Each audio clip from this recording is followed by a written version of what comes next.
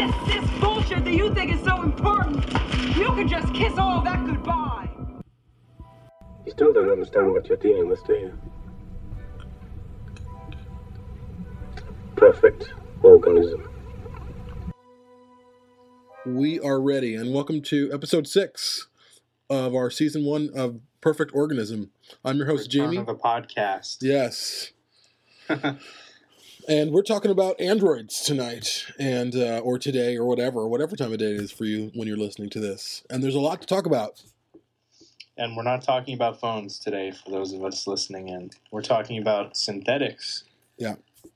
The robots, as you will, in the Alien series. And there's a lot we can say about them. I'm definitely going in blind today. For those of us listening, I just came back from a 7-hour film shoot today. I'm directing a short film for school. So I'm just going straight in. This is all going to be live. Yeah, which is the best, really. And, I was thinking about it, and there's a lot to talk about. But the first thing I want to talk about is one of the androids or robots that people never talk about is Mother from Alien. Oh, yeah, you don't really hear too much about her. And she was, there's a lot of tension between Mother and Ripley towards the end of Alien. Like, Ripley was trying to turn all the stuff off that she had done, like the self-destruct, and she wasn't getting the answers from Mother that she wanted to get. She wanted, and I don't know if Mother was programmed, if she was AI, or if she was just what kind of droid she was. I think she was, I believe she was just the Nostromo's artificial intelligence, the Mother 6000. I'm sure somebody can fact check that, but I believe her designation is the Mother 6000, MUTHUR 6000 or something like that. Yeah. And basically she was just the ship that ran the ship, essentially. Yeah. And she had the voice of a female to give off the motherly vibe. And I think that kind of resonates in her voiceovers. Yeah, and then, in Aliens, there's also a female voice for the final countdown. Of course, there's no Mother. They don't really refer to whatever's doing that final countdown in the end. But it was just very, very interesting. I've been thinking a lot about androids, of course, because that was going to be our topic this week, and just really wanted to kind of understand what Mother's role was and actually what she is. And I want to read more about it. I want to kind of find out more if Mother... Because Mother felt like a character to me, feels like a character to me when I watch Alien, to some degree, I think it's an interesting parallel in the Alien series with the female gender and motherly figures. Yeah. So Mother is a nice parallel because she's kind of like the mother of the ship. She's the one that keeps everybody in line and keeps them on track and informed. But it's also the character, or AI, if you will, that acts on ulterior motives. In this case, it would be Fed, Special Order 937 from Weyland-Yutani that says, crew's expendable, first priority 1, bring back life form. So it's acting with ulterior motives, which isn't a very motherly thing, I don't think. Yeah, it's kind of an interesting dichotomy going on there. And of course, Sigourney Weaver, Ripley, when she's in Mother's control room, and she's like, I'll find my own answers now, thank you. And she did, and then she saw, crew expendable. That moment of the interaction with her and Mother, where she's just kind of terrified, like, oh my God, they don't give a shit. Wow, this just got real. Yeah. I am nothing to the company that employs me and sends me millions of miles into space. Yeah. And that's when Ash kind of creeps up and he's like, there is an explanation for all this. Yeah.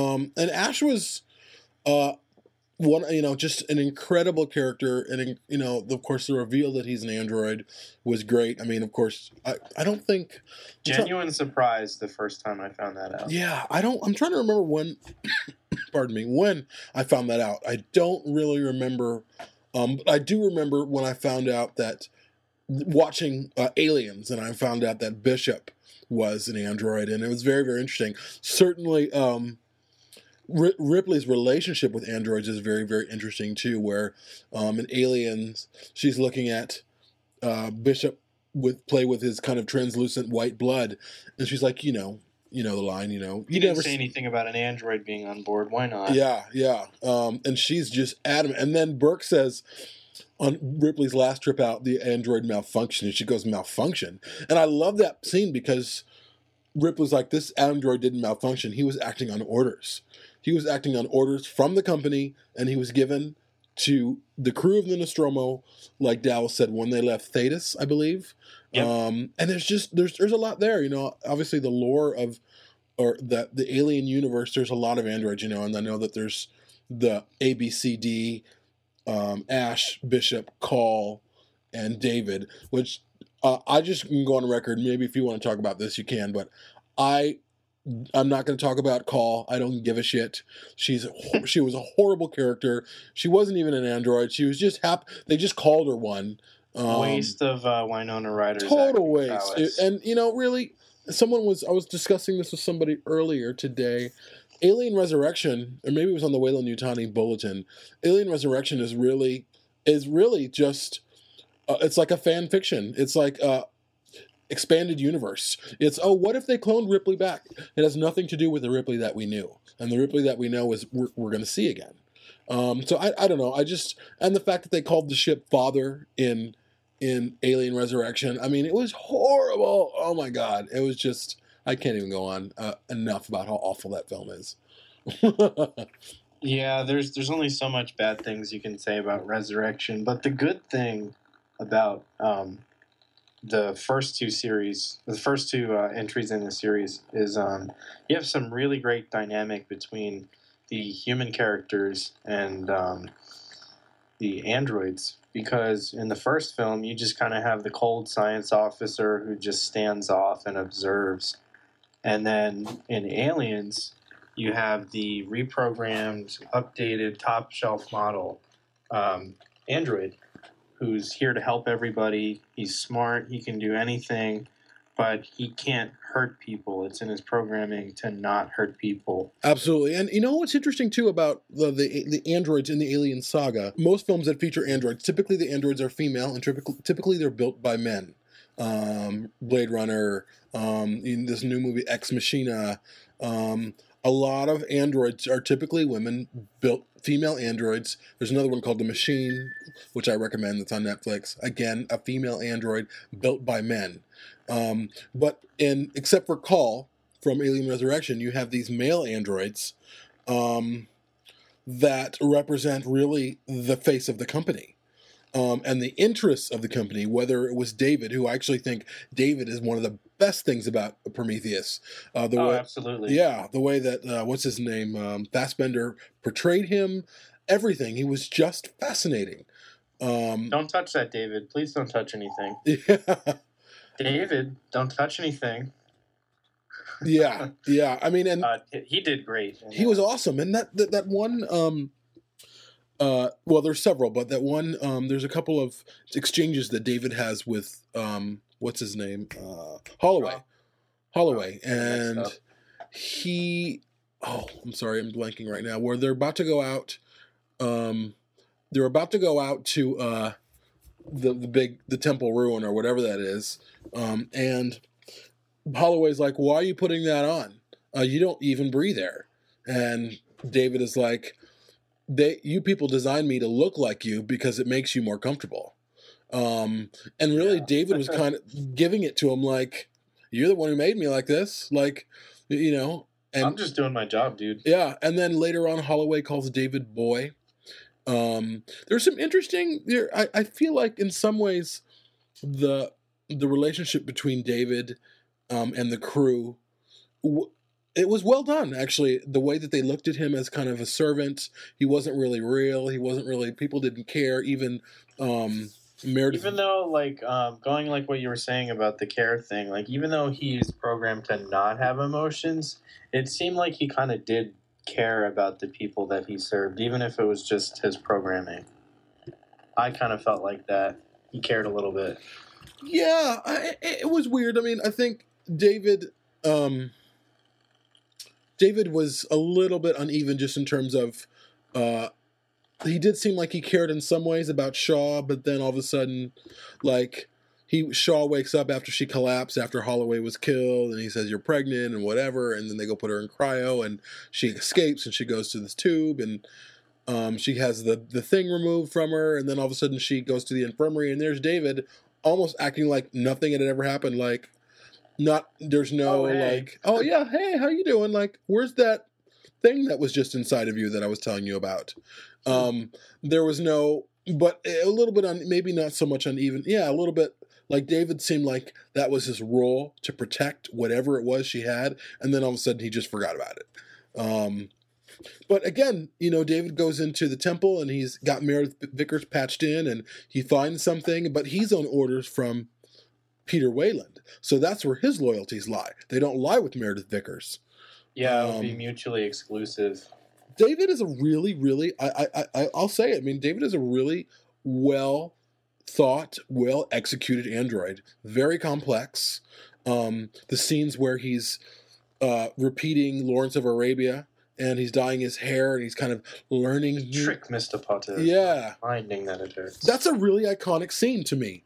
And that's the weird thing. I know we're talking about androids, but one of the why Prometheus, in my mind, works really well is because of David, and there's some really iconic moments with David. One of the things that I've been turning over in my head since we've been really digging into philosophy and Alien especially, I went on a trip to an art museum recently, and I know I told you about that, and they had a bronze replica of the statue of David by Michelangelo there. Okay. And I was just thinking, David and Goliath, the statue of David is supposed to be a perfect representation of a human being at the time by Roman standards. And then David, by many characteristics, is flawless. Peter Wayland refers to him as perfect, and he's the son I never had. Yeah, or the closest thing to a son he'll ever have. Mm-hmm. Yeah. So there could be a dynamic there. Maybe David is kind of the modern interpretation of David and Goliath, because the Prometheus is the ship, and Prometheus itself is named after something from, I think, Greek or Roman mythology. Yes. Prometheus was... I can't remember. I don't want to speak out of my ass right now. No, but basically his liver is eaten out every day, and then grows back and then eaten out by a bird. He is certainly in mythology. It's very, very, very interesting. I don't know the full tale of it right now either, but he is a titan in Greek mythology, best known as the benefactor who brought fire to mankind. Yeah. He's sided with Zeus and the ascending Olympian gods in the vast cosmological struggle against Cronus and the other titans. So it's just Greek mythology. Yeah, and obviously the ship is named Prometheus. There's so much going on. There's a lot of subtext there, and some heavy-handed subtext. But it's interesting though. Getting back to the androids, in every film, androids are dismembered. They're disembodied. Certainly Ash by Parker, and then Bishop by the Queen, Alien in Aliens, and then in Prometheus, it was by the engineer. David has his head torn off. It's very, very interesting that they keep doing that in these films. They keep dismembering aliens. And then in Alien 3, Bishop, which I haven't even mentioned, of course, Bishop is in Alien 3. He's the android in Alien 3, but he's already dismembered. That was a really fascinating... There was something really beautiful, the moment that Ripley has with Bishop when she plugs him in to find out some information, and he's all kind of tore up.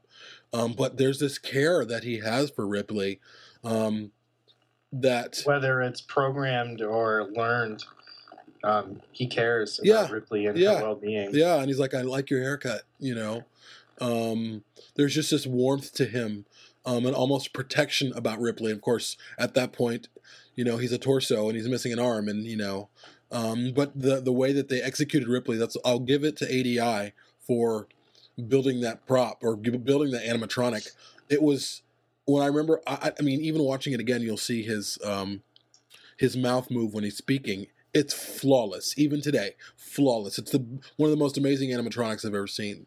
Well, I mean, you have to consider if you look at a person after they get into a car crash and they try talking or anything, they're going to be kind of messed up. Yeah. So they really went far with that. But that raises another question. Speaking of Bishop in Alien 3, what is your theory on Charles Bishop? I think that's his name in Alien 3, or Bishop 2, or whoever. Opinion as to whether he was an android or not? Yep, it's like the Deckard question of Alien 3. Well, I know that 85 hits him over the head with something, and he starts bleeding, and his blood is red. So he's like, no, I'm not an android. I'm the one who designed it. I'm very human. I actually believe that. I think he was human.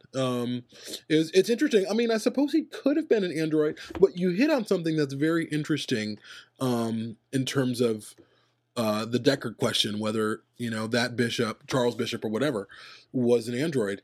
And there's a lot of discussion, and even in the behind the scenes of Prometheus, there was text written that Prometheus, the Alien universe, and the universe of Blade Runner are shared. Right. That was like a bit of an Easter egg. Yeah. It was like a memo about the Tyrell Corporation. Peter Whalen mentioned something. He said, I have a friend who does this and that. And then I think he makes a mention of J.F. Sebastian in there too or something. Maybe. What I read was more of an account of these two engineering geniuses, and they kind of both went off in their own direction. One was Tyrell, and the other one was Peter Whalen. And Tyrell was wanting to perfect his creations, but Whalen was more like, no, these things need to be useful to us. But I like that. But I like that. It's kind of going off in a little bit of a different direction. But, we're talking about all of it. So I like the idea that these universes, they're so rich that I'm fine with them being connected. I'd much rather have Blade Runner connected to the Alien universe than to the fucking Predator universe any day of the week. Oh, yeah. I do actively enjoy the Predator films, not as much as Alien. And me too. Like Predator 2 more than the first. Yeah. And I get burned at the cross every single time. But there's a lot that the androids offer in this series, and my personal take on Bishop 2 is that he is human. But there are a lot of interesting fan theories. Like one of them could have been that he had his synthetic fluid replaced with like a red-colored one, so it appears like blood. I see. And another one was that the blunt trauma from the hit would have killed a normal person. Like, because, he got hit in the head. Yeah, and his ear was hanging off. Yeah. He would have been dead. Yeah. So, who knows? Yeah. It's just something for the bean counters, I guess. Yeah. And it's interesting as well how androids are explored in the Alien series, where they, certainly with Ash had a hidden agenda. Ash wasn't on the side of the Nostromo crew, and even when he's going to open the airlock for Dallas and Kane and Lambert, Ripley was clearly like, no, that wasn't standard procedure, and Ash was like, well, he said to open the door, and she goes, Ash, and her hatch open. When Dallas is off the ship, I'm senior officer. Like Ash didn't know, but he did know because he was there to harvest the creature. But what's interesting too, again, about Ash is, I think the company knew from day one that they were going to pass this planet. That was the whole idea. That's why they switched Ash with the other science officer at Thetis, or whatever Thetis was, I guess a station or space station or whatever. The company knew all along. And it brings up other questions for me too. Like, is the company that was employed, like, so she was the Nostromo was towing ore, but does this company own everything? Like, is this company behind everything? And just representing the company is this cold, calculated machine. because the company is without feeling. They're not human. They want this organism for a bioweapons division, and so they sent someone or something there that would get that for him, that would not be distracted by emotion. Yeah, and I don't know. I think I brought this up months and months ago on a discussion about Ash on the Weyland-Yutani Bulletin. But I propose that maybe built into Ash's computing systems or whatever was a psychological scanner. Maybe he was conducting psychological tests on the crew of the Nostromo while they were induced to all the shock and all the events and everything. And maybe he was sending back results to Weyland-Yutani. Yeah, which I think you're absolutely right. I think that Weyland-Yutani was monitoring it from the beginning. Because if you just look at the way that he looks at things, yes. like even at the dinner table scene, he knows what's going to happen. Yes. He just kind of looks. Yeah. Which almost opens up. Ash is kind of like the window into. It almost tells me that they've tried to harvest this creature before, and so they're trying again. Because Ash seemed to, like you said, he was looking at Kane. He knew something was going to happen. He knew he wasn't going to be okay. Ash represents. There's so much going on in him. Again, a very complex character. He's a robot, but he's more than that. Which is funny because, if you just take the guy at face value, it's like, oh, he's an asshole and he doesn't care about anything. But he cares so much about the ulterior motives that Weyland-Yutani has in him and in the ship's computer that he's not going to stop short of getting it. Yeah. And he almost succeeds. Yeah. Which is interesting because in a spin-off novel called Out of the Shadows, it takes place between Alien and Aliens. Basically, the Narcissus gets picked up by a deep space salvage team. Okay. And it's not the one at the beginning of Aliens. Okay. It's like these people out in space, and they come across her signal, so they pick her up and everything. And basically, Ripley is involved in this planet that has aliens in it. Somehow, there's alien eggs on this one planet in the bottom of a mine shaft, and there's a derelict. And she gets involved, and she kicks ass, Ripley style. And at the end of the book, she has her memory wiped, and the main character sacrifices himself so that her and Jones can go about their business.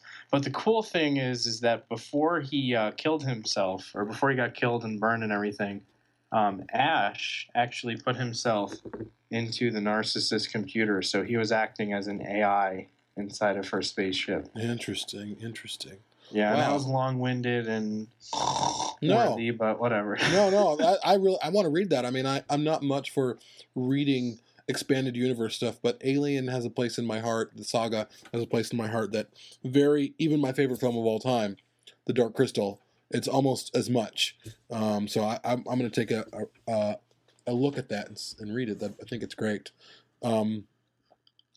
But I guess I'll talk about Call for a minute in Alien Resurrection. I don't really like to talk about her because I don't think she ended up being Ash all over again, but not as interesting, and she ended up really being an android. Really flat. Yeah, she was an android in name only, and they talked about burning their modems and blah, blah, blah, blah, but nobody cared because just nobody cared. But so she ended up just being a face. She wasn't really that interesting of a character, and she had a similar reveal that like Ash had in some way, in terms of, oh, she was shot but she's still alive, she's an android. No human is this humane. Which I thought was funny. But she continues that ABCD chronological nomenclature order. Yeah. But it's going to be interesting to see what kind of android is in Blomkamp's Alien, or Aliens film. Apart from, say, Bishop? Yeah, well, I'm sure Bishop is going to be a part of it to some degree. I don't know. It's really, because well, first of all, Ash, in Alien, he was really, he was not out to do good things. He was there for company reasons. And then all of a sudden by aliens, there's all these new androids in there who cannot harm or allowed to be harmed a human being. And so there's been this big kind of paradigm shift. And I'm always curious, well, why? Like, why all of a sudden will you make ones that, like, what happened? I'm interested, like, what happened in the AI history that you felt like, we can't have this happen? Because if the company was controlling Ash, like, they didn't have a problem with it, like the weapons division was more important than the lives of this crew. And then of course you have David kind of doing similar things where he kind of jeopardized, he just didn't jeopardize Holloway, he killed him essentially. But then by aliens, you have this android that's very compassionate, very human too, in very many ways, but, very compassionate and protective of humans. And I'm interested to see how that happened in the history of Weyland-Yutani and the people who build these things. Yeah, there had to be something along the timeline in Weyland-Yutani technology that, whether it was like an accident or like an event or something pivotal where they just realized they need to make things better. Yeah. Because Weyland-Yutani built better worlds. Yeah. And androids would be an integral part of building a new world. Yeah, and what's interesting too about androids, certainly in the Alien films, but the need for them, I guess they're like, in this, I'm kind of diving into some more philosophical ideas, but does Bishop have rights? Is he a sentient android? Is he self-aware, or is he just programmed to seem like he's self-aware? I'm interested in kind of the history of these androids, and I would love, and Prometheus explored that in some of the media that they released running up to, like, I don't remember the videos about David, which I thought were fascinating. What am I looking for? The campaign that led up to the release of Prometheus was brilliant. Having all those little kind of all the marketing and everything. Yeah, the marketing, the clips of David, and getting to know who David was. I thought it was beautiful, and it was. In many ways, it was more interesting than the film. In some ways, I mean, again, I still watch the film. I still love it in my own way, even though I don't love it. But David they really fleshed out kind of the lore of androids in a way that I haven't seen in the Alien universe before, and I thought it was really, really great. Yeah, they definitely bring a lot to the table, and I think that's really cool. Oh, I should ask you this question too. This is I've talked about this a lot, or with other people. Do you think that Meredith Vickers is a droid? Do I think that Vickers is a droid? A lot of me wants to say yes. Me too. Because it wouldn't make sense for Weyland to just make a son. Yeah. Because a daughter could be like the full package too. Like, he can't have kids for whatever reason. He's a billionaire. He could get anything he wants except for kids. Because kids would be something that money can't buy. Yes. And he can't do that. So instead of making kids, which he can't do, he will create android children. And David and Vickers looked a lot alike, blonde. They dressed in similar clothing. And I know Peter Weyland, by that point, I think he was 100 years old, 102? 104. 104. So say Meredith Vickers is 38, 39 in Prometheus. So you're talking when this man is almost 70, he sired a child, a daughter. It just didn't, I don't know, it doesn't make plausible sense. And I heard, this is something I was reading back when there was a lot more attention given to Prometheus in terms of a sequel, that Meredith actually wasn't killed by the derelict or by the juggernaut that rolled over her. In fact, that in Paradise, the sequel to Prometheus, they're going to go back there and you're going to see her kind of not come alive, but there's going to be a team that's sent there, and they're going to recover her, and then they're going to then they're going to go after Shaw. But I love the idea that Vickers might be a droid. I think it's completely plausible. And there's even a scene in, Prometheus where Idris Elba's character's name, I can't remember. Yannick. Yeah, Yannick. He asks her, "Are you a droid?" And I know that was kind of put in for comedy effect, like comic relief, whatever. Yeah. But that was a pretty good question. It is, and she didn't really answer it. My room, 10 minutes. Yeah. Which that scene is kind of stupid, but she might not know she's a droid, which kind of plays into the whole: is she a replicant? Is this a shared universe? What is she? And I really, really hope she is a droid. I really do, and I hope that they continue to explore her. She was a fascinating character for me. I mean, as difficult. I had such a difficult time with Prometheus in terms of characters.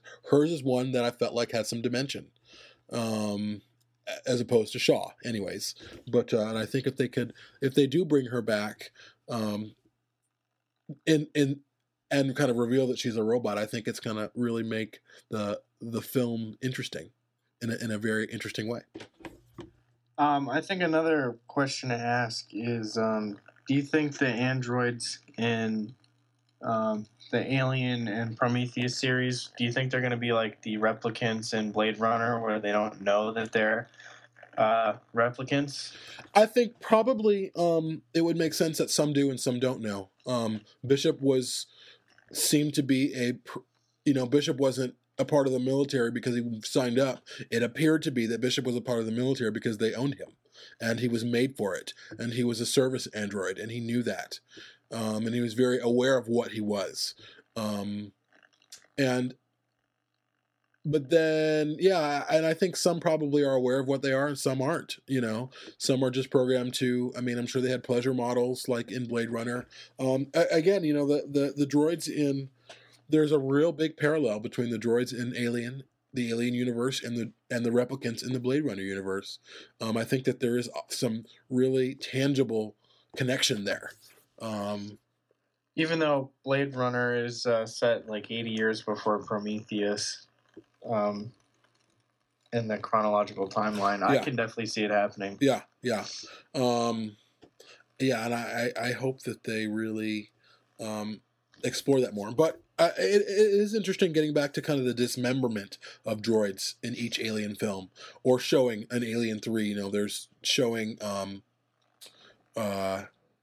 Bishop dismembered again, and even in Alien Resurrection, Call isn't dismembered, but Ripley kind of patches her up, and that will be every film Ripley does that. In Aliens, she did that with Ash. In Aliens, wait a minute, I don't think she didn't do that in Aliens with Bishop. She kind of patched him up, but she didn't turn him on. And then in Alien 3, she turns on Bishop but she's always got her hands in the droids, which is interesting. Mm-hmm. I think exploring that subtext as to why they have her do that, why she's repeating these same situations. I'm interested to know. I'm big on subtext. I'm big on kind of understanding the actions of what we're seeing and what they imply. I don't know what you think about that. There is an interesting parallel, I do think, because that kind of solidifies Ripley's status as a mother figure. She's always patching somebody up or taking care of somebody. Yeah. Which says a lot about her as a person.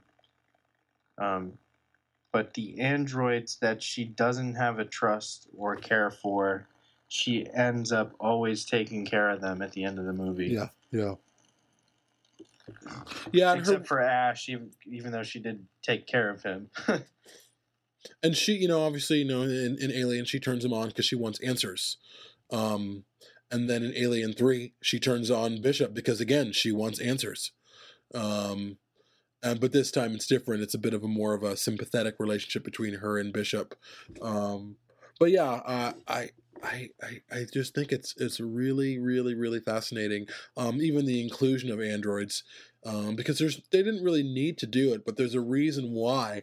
And of course, a lot of science fiction stories have androids in the plot, and of course, Blade Runner being the big one. It's essentially about androids in many, many ways. Yeah, they're at the core of that story. But you have these alien creatures that are terrifying, that, either they're being chased from or no one's believing or whatever. And then you have these droids there too. So there's these these pockets of humanity, these flourishes of humanity, almost even in Bishop. Bishop's very interesting because he's got this compassion and this. He's almost more human than human in a way. He's got a lot of compassion. He listens to Ripley. Now I don't know if this is programmed for him or this is just who he is in terms of his own being sentient. But then you have David, who isn't very compassionate, even though he might seem like it sometimes. He's got these insidious ulterior motives for doing things, for infecting Holloway, for getting the big face hugger or whatever that thing is, the big squiddy thing, the trilobite out of Shaw. So there's and if anything, David is more human-like than Bishop. David and Ash have more in common than Bishop does. Bishop seems more human than human. Bishop seems like the ideal human, where he's compassionate and loving. But David and Ash are just like everybody else. They're there for their own benefit. And Bishop is essentially, or Ash is essentially Burke, and as is David in a certain way. I mean, you see that in people in general. Yeah, and people, and in corporations, where corporations put their profits before people. And essentially, Ash was there because profits were before people, as was David. David was there for Peter Weyland's benefit, because Peter Weyland was more concerned with longevity, which is so very interesting, too, because that's what Roy Batty was interested in, longevity. Yeah. Longevity. There's a lot a lot of parallels. And you go, in Blade Runner, Roy goes to Tyrell and he's like, I'm interested in longevity. And then you have Peter Weyland going to the engineers saying, I want longer life. I want longer life. So you have these very similar questions being asked in Blade Runner and in Prometheus. And again, I've said this before, I think Prometheus is a masterpiece of a film hidden inside a not very good film in some ways. But there's really grand questions being asked where you have creation asking creator, I need longer life. And then in another scene, you have creation talking to creator, like throwing questions at him like, well, you're asking me these questions. What do you think if your creator says these things to you? How would you feel? Again, Prometheus is riddled with some really interesting and important questions. While it answers many, it does bring a lot more up too. Yeah. I'm interested in. I'll just ask you. I've seen a photo in Weyland-Yutani, and someone said, "Oh, they're androids from Isolation," but they don't look like any android I've seen in the Alien universe before. What are they? The working Joes in Alien Isolation are basically, think of like when you go to the store and you can buy a name brand product, you can buy the store brand. The Seegson Corporation is like the store brand of technology. Okay. They're a competitor to Weyland-Yutani. And they manufacture synthetics, and they're called working Joes, and they strictly just do labor-intensive tasks, and they do computer stuff, things that would take a long time for a human to do, they can do more efficiently. But since they're only just for work, they don't have facial expressions, their voice is really computerized, and they have very violent tendencies. Really? Mm-hmm. I like that name, Working Joes. That's great. That's some genius writing there. You'll always know a Working Joe. And they say some really creepy shit, too. Because most of the game, they're your antagonists along with the alien. Interesting. So you don't know whether to trust them or what. Right. So you can go around, and if you don't bother them, they won't really get mad at you. They'll just kind of look at you and walk by. Huh. Their eyes turn red when they're violent, and they say some things like "tut tut," or they'll be like, "Ask me about Sevastopol's safety protocol." Interesting. They'll just say some really weird things, or like running causes accidents. Running causes. That's great. That's creepy too, though. really, really creepy stuff. Like, you'll just hear him in the distance, like, remind me to talk to you about trip hazard safety or things like that. And it's just like, oh my God, what was that? And then it's like, oh, it's an android. And then it's like, oh, wait, it's an android. Yeah. Because you can't kill them unless you use a gun, essentially. It takes forever with a wrench. But if you use a gun, it'll attract the alien. Oh, yeah, the sounds, yeah, that makes sense. But basically, they're just these really lifeless androids that just do labor-intensive, work-specific tasks. And that's about it. When I play Alien Isolation, which I will at some point, I'll probably buy it, and now that it's cheaper because it's been out for a while, I will investigate all of that. But I think that I love androids. I've always loved films that deal with androids and kind of our relationship. You know, kind of going off a little bit on a tangent though, Battlestar Galactica is really humanity's relationship with its own creation. Cylons, right? Yeah, and how their creation almost understands man better than man understands themselves. And I think Alien kind of plays into that a little bit. There's the scene in Alien where Ash is talking about where Lambert goes, you admire it. And he goes, I admire its purity. And he's not, you know, and he talks about he's not distracted by...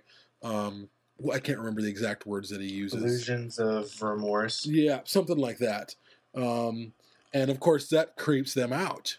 But there's something very mechanical about the alien, and I think Ash can identify with that because he's there not to make friends with the crew. He's there for a reason. He's there to collect material. He's there to help collect a weapon. And Ash himself was also not distracted by delusions of morality, which made him so dangerous. So dangerous.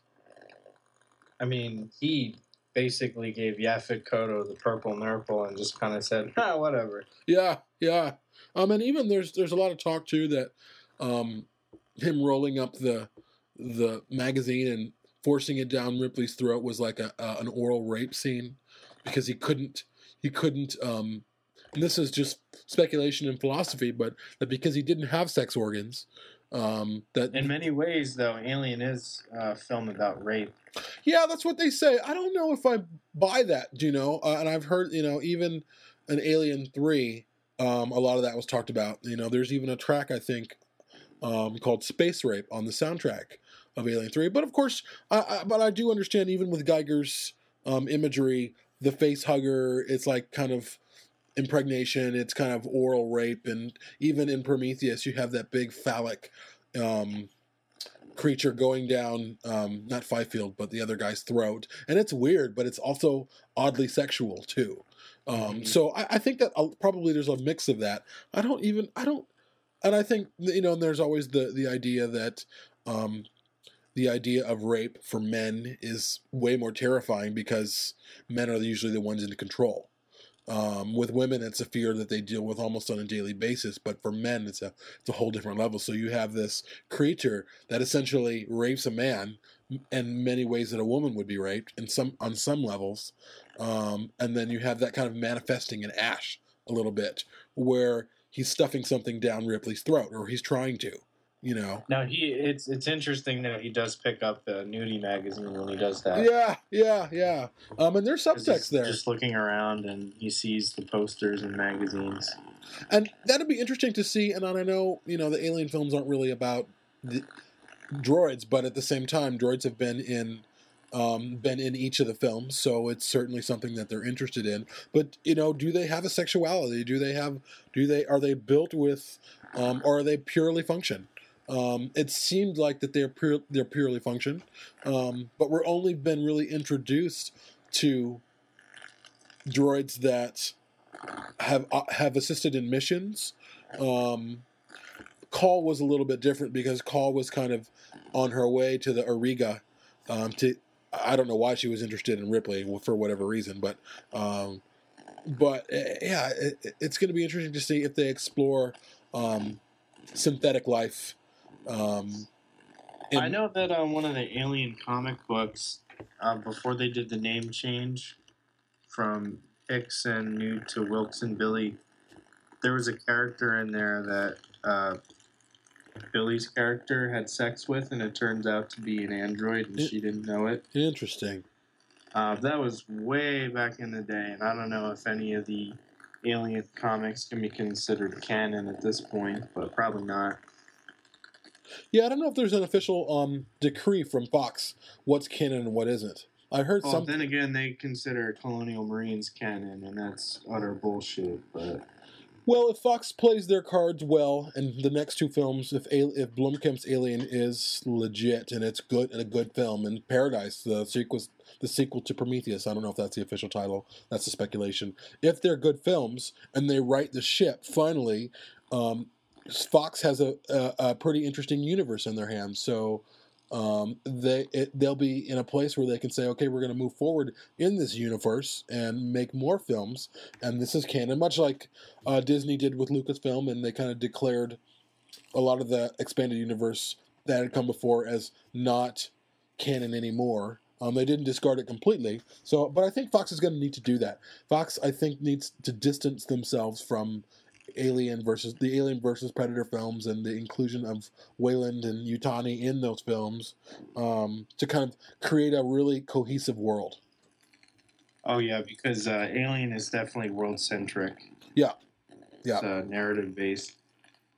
So we'll have to keep our fingers crossed for the future. Yeah, we'll see what comes to pass. Thanks everybody for listening. I know this one's a little bit short, but there's a lot to talk about, but not a ton. But we felt like it was a worthy discussion to have.